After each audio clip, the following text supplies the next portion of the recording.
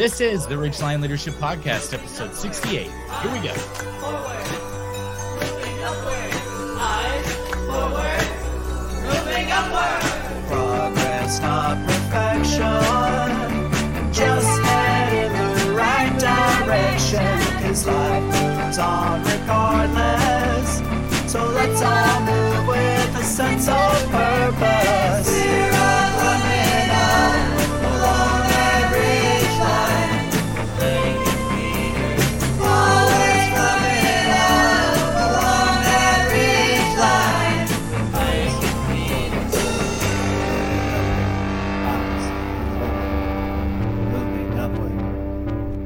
Upward. What's up, everyone? This is Blake and Peter, and welcome back to the Ridgeline Leadership Podcast, the podcast that empowers aspiring leaders to identify, connect to, and advance on the path of leadership. We are here today with episode 68, and we are talking about actions that we can take that will continue our growth and keep us on a successful trajectory. So, Blake, why don't you just go ahead and just kick us off with the first one? Yeah, so 5 actions of a scaling leader. The first one is we need to learn relentlessly. Okay, I love learning. Now, I want to start with the fact I hated learning when I was younger. Hated it because I associated learning with doing something that I didn't enjoy doing instead of being taught what learning really was. Okay, learning is not just read this curriculum book to understand, and that's the way that we grow. Learning is so much deeper. Now, there is a common thing said in leadership that leaders are readers, and I highly agree with this. So the first thing I'd say about learning is that you need to be a reader. Now, don't be like, yeah, but I hated reading in high school. I read like 3 books in my whole high school career. Okay, today I read anywhere from 60 to 80 books a year. You can read by listening. Okay, this is we've constantly tried to give permission for Audible and for people like if you think you have to read physically the book for it to count, I don't know what counting means. Okay, because I've thought that learning is about acquiring information and testing things out and growing as a person and challenging thoughts. If it's not, then what I'm doing is not learning, and we can just ignore this whole step. Okay.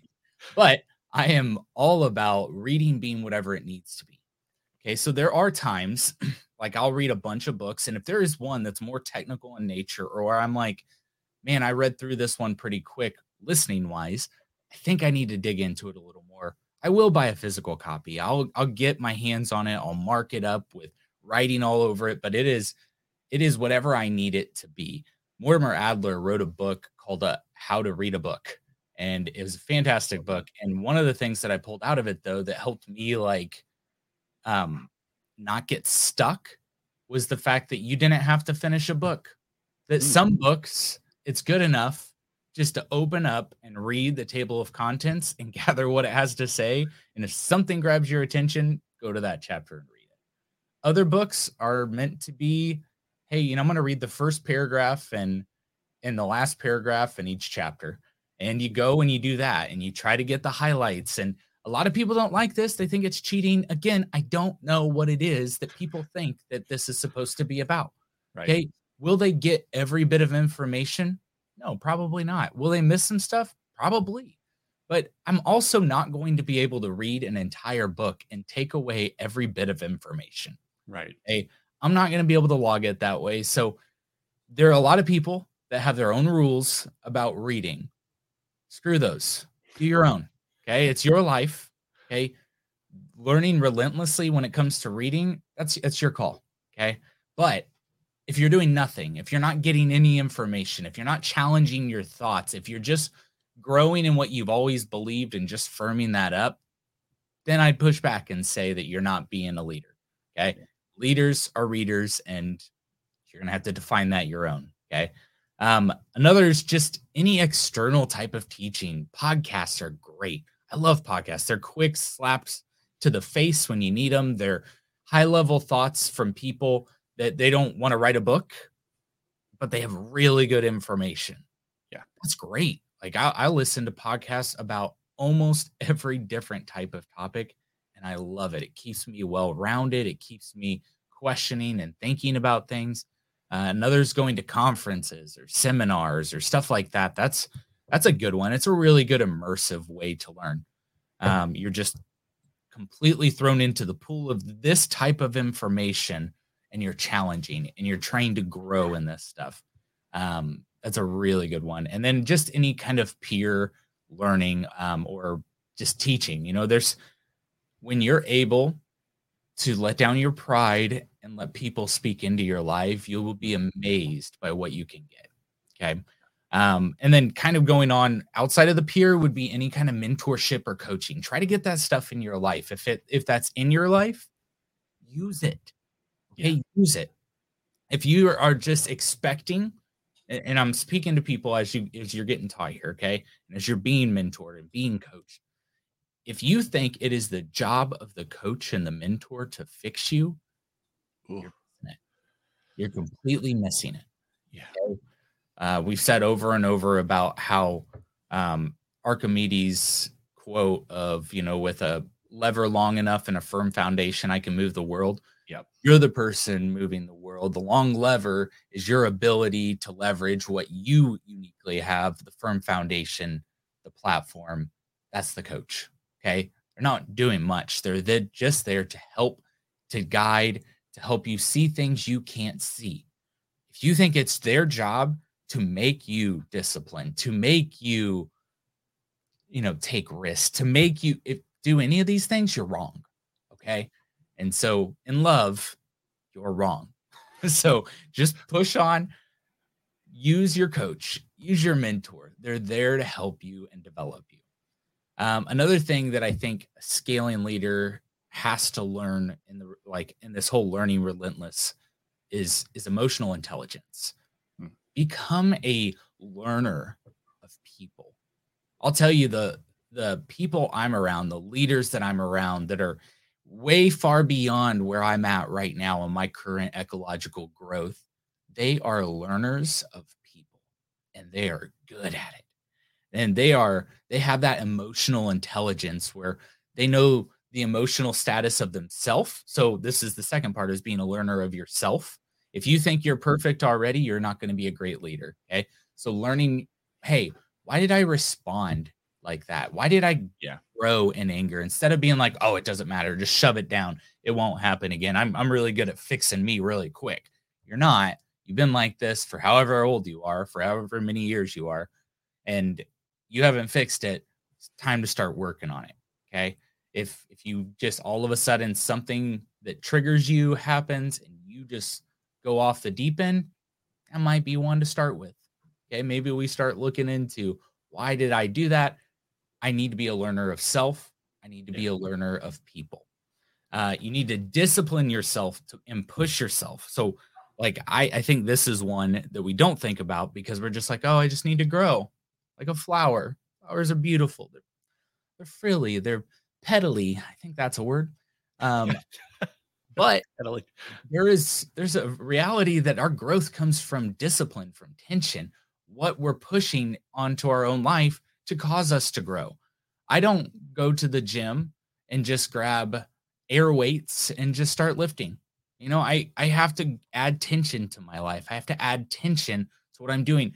Very similarly, if you just say, man, I just want to be a morning person, and you don't set an alarm, you're not doing anything to discipline yourself. Right. They set 40 alarms, and you want to get up at 6 o'clock, 6 a.m., set one at 6, set one at 6:02, set one at 6:03, set one at 6:04. Creating this discipline in your life to grow is going to make you so much better. I don't remember who said this, but our ability to succeed is in direct proportion to our ability to be uncomfortable. Are you willing to be uncomfortable? Yeah. If you're not, you're probably not going to succeed in whatever you're wanting to grow in life. Okay. So sounds harsh, but discipline, don't see it like this negative word about what happened to us when we broke rules as a child, even though that is Like, it helps you understand it. Discipline is something we've got to lean into. Okay. Then the last one I would say, being a learner and understanding what it is to be a learner is just to be in constant breakthrough. I'll tell you what, and I didn't realize this till recently, but being in constant breakthrough is very attractive. Very attractive. People want to be around people who are in constant breakthrough. Yeah. Why are we so drawn to influencers? Why are we so drawn to people on the internet who are doing unbelievable things? Like, and I don't know that they are, but who knows? Like, good for them. We're attracted to it though, because it's something we want to be at. Be in constant breakthrough, and you will attract the best clients. You'll attract the best people in your life. It's a really good thing to be. So, number one, learn relentlessly. I think before we jump into number two, just I had a thought as you were talking there about constant breakthrough too. Not only is it really attractive to others, it almost creates this momentum for you as a leader too, and as an individual. I think back to the moments when I'm in that breakthrough and when I'm developing something and I'm really excited about it. It just kind of keeps moving, right? And you can keep moving as a leader and keep growing and keep developing a lot quicker if you're in that mode than if you're just going, well, I just need to learn and I'm just going to do it. You know, if you're in that constant breakthrough, it's going to help with that momentum and movement as well. So, number two, methodically design.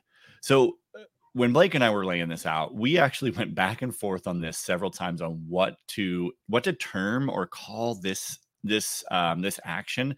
And we came up with methodically design because we feel like, first of all, planning is not only overused, but personally for me, I feel like it's very flat. It's sterile.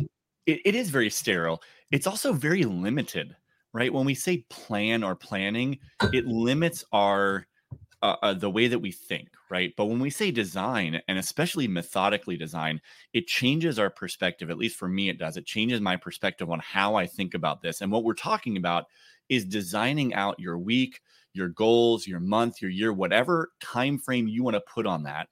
And I would recommend at least doing it every week, on top of doing it every month and every year. Like, get those goals in place so that you can methodically, see, we said that there, methodically move forward.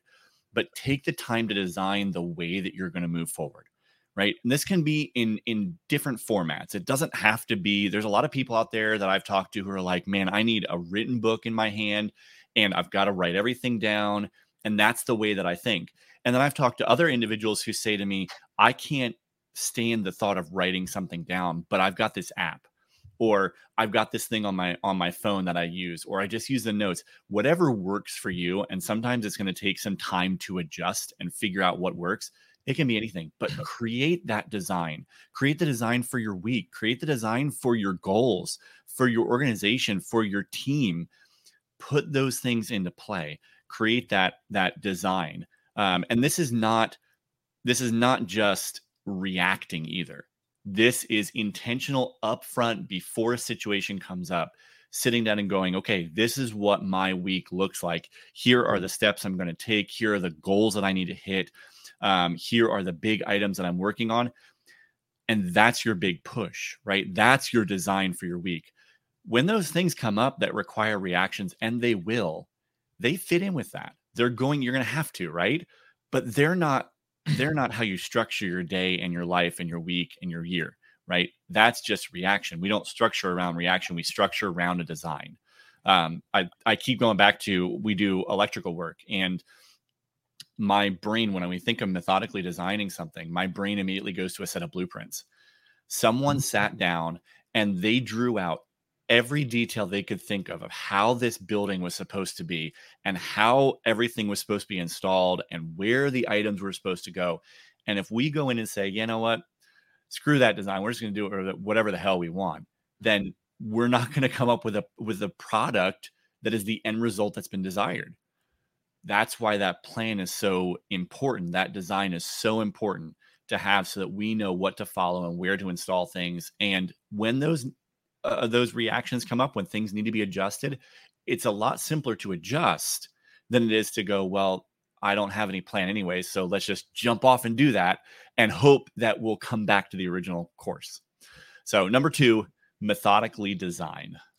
And with that, like in that design, this is life design too. Like a good leader is a balanced leader. And so your ability, like Pete was saying, to design that life holistically is so important. Yeah. And one thing that I think is important here, when you design and when a designer creates something, even blueprint wise, a lot of times, the thing that actually comes out is not the exact rendering of whatever the design was.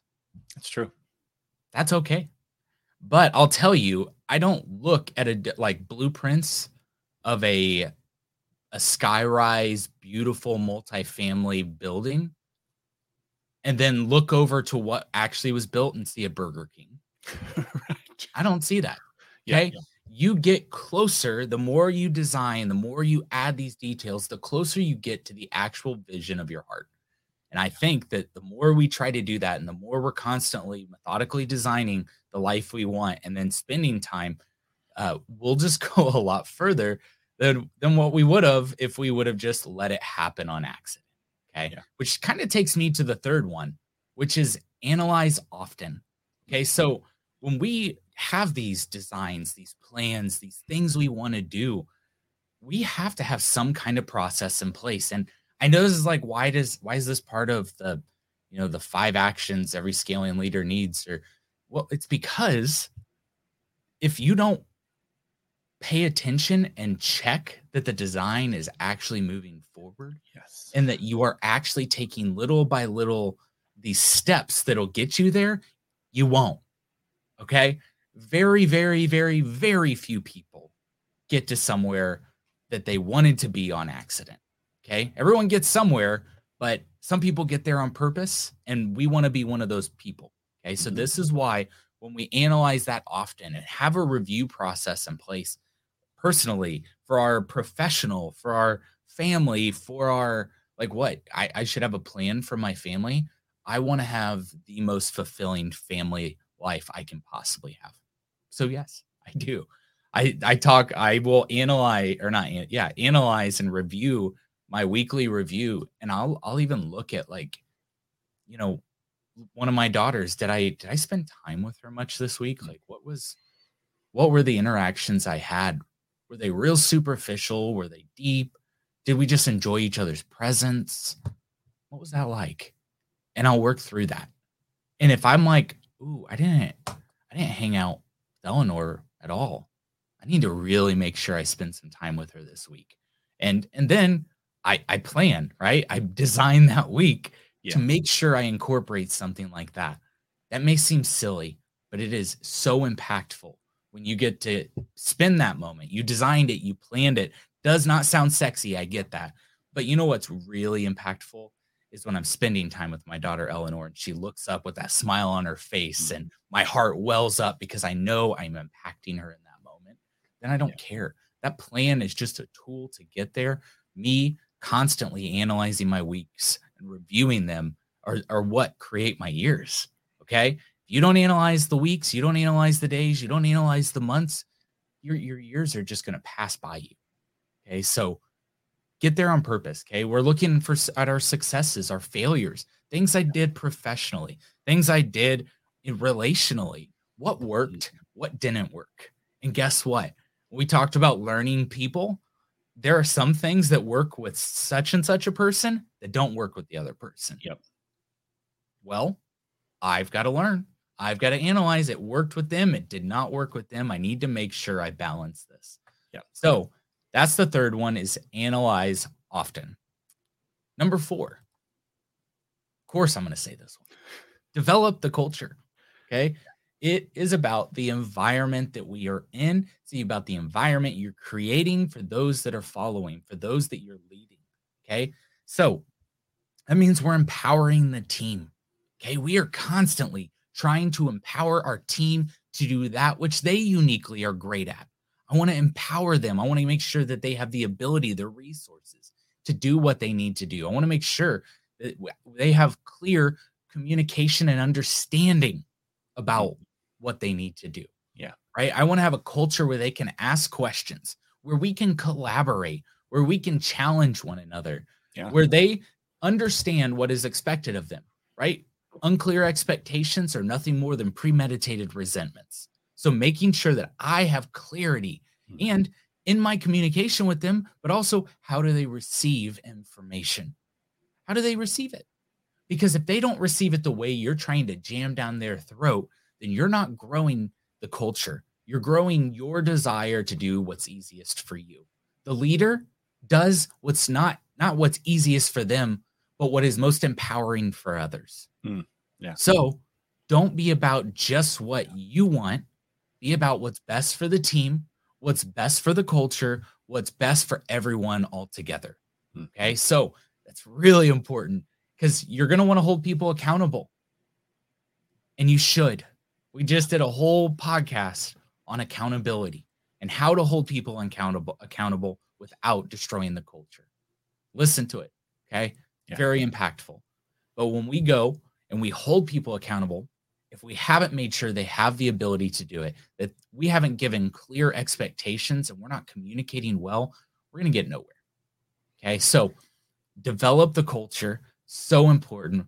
Please don't not develop. Yeah, absolutely. Number 5.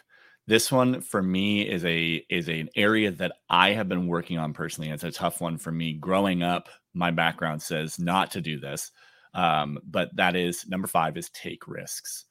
Man, this is a tough one because as leaders, we've got a lot of responsibility and we have a lot of weight on our mind of the people that we're leading, the projects that we're overseeing, the organizations that we're working in. There's a lot of weight and heaviness there.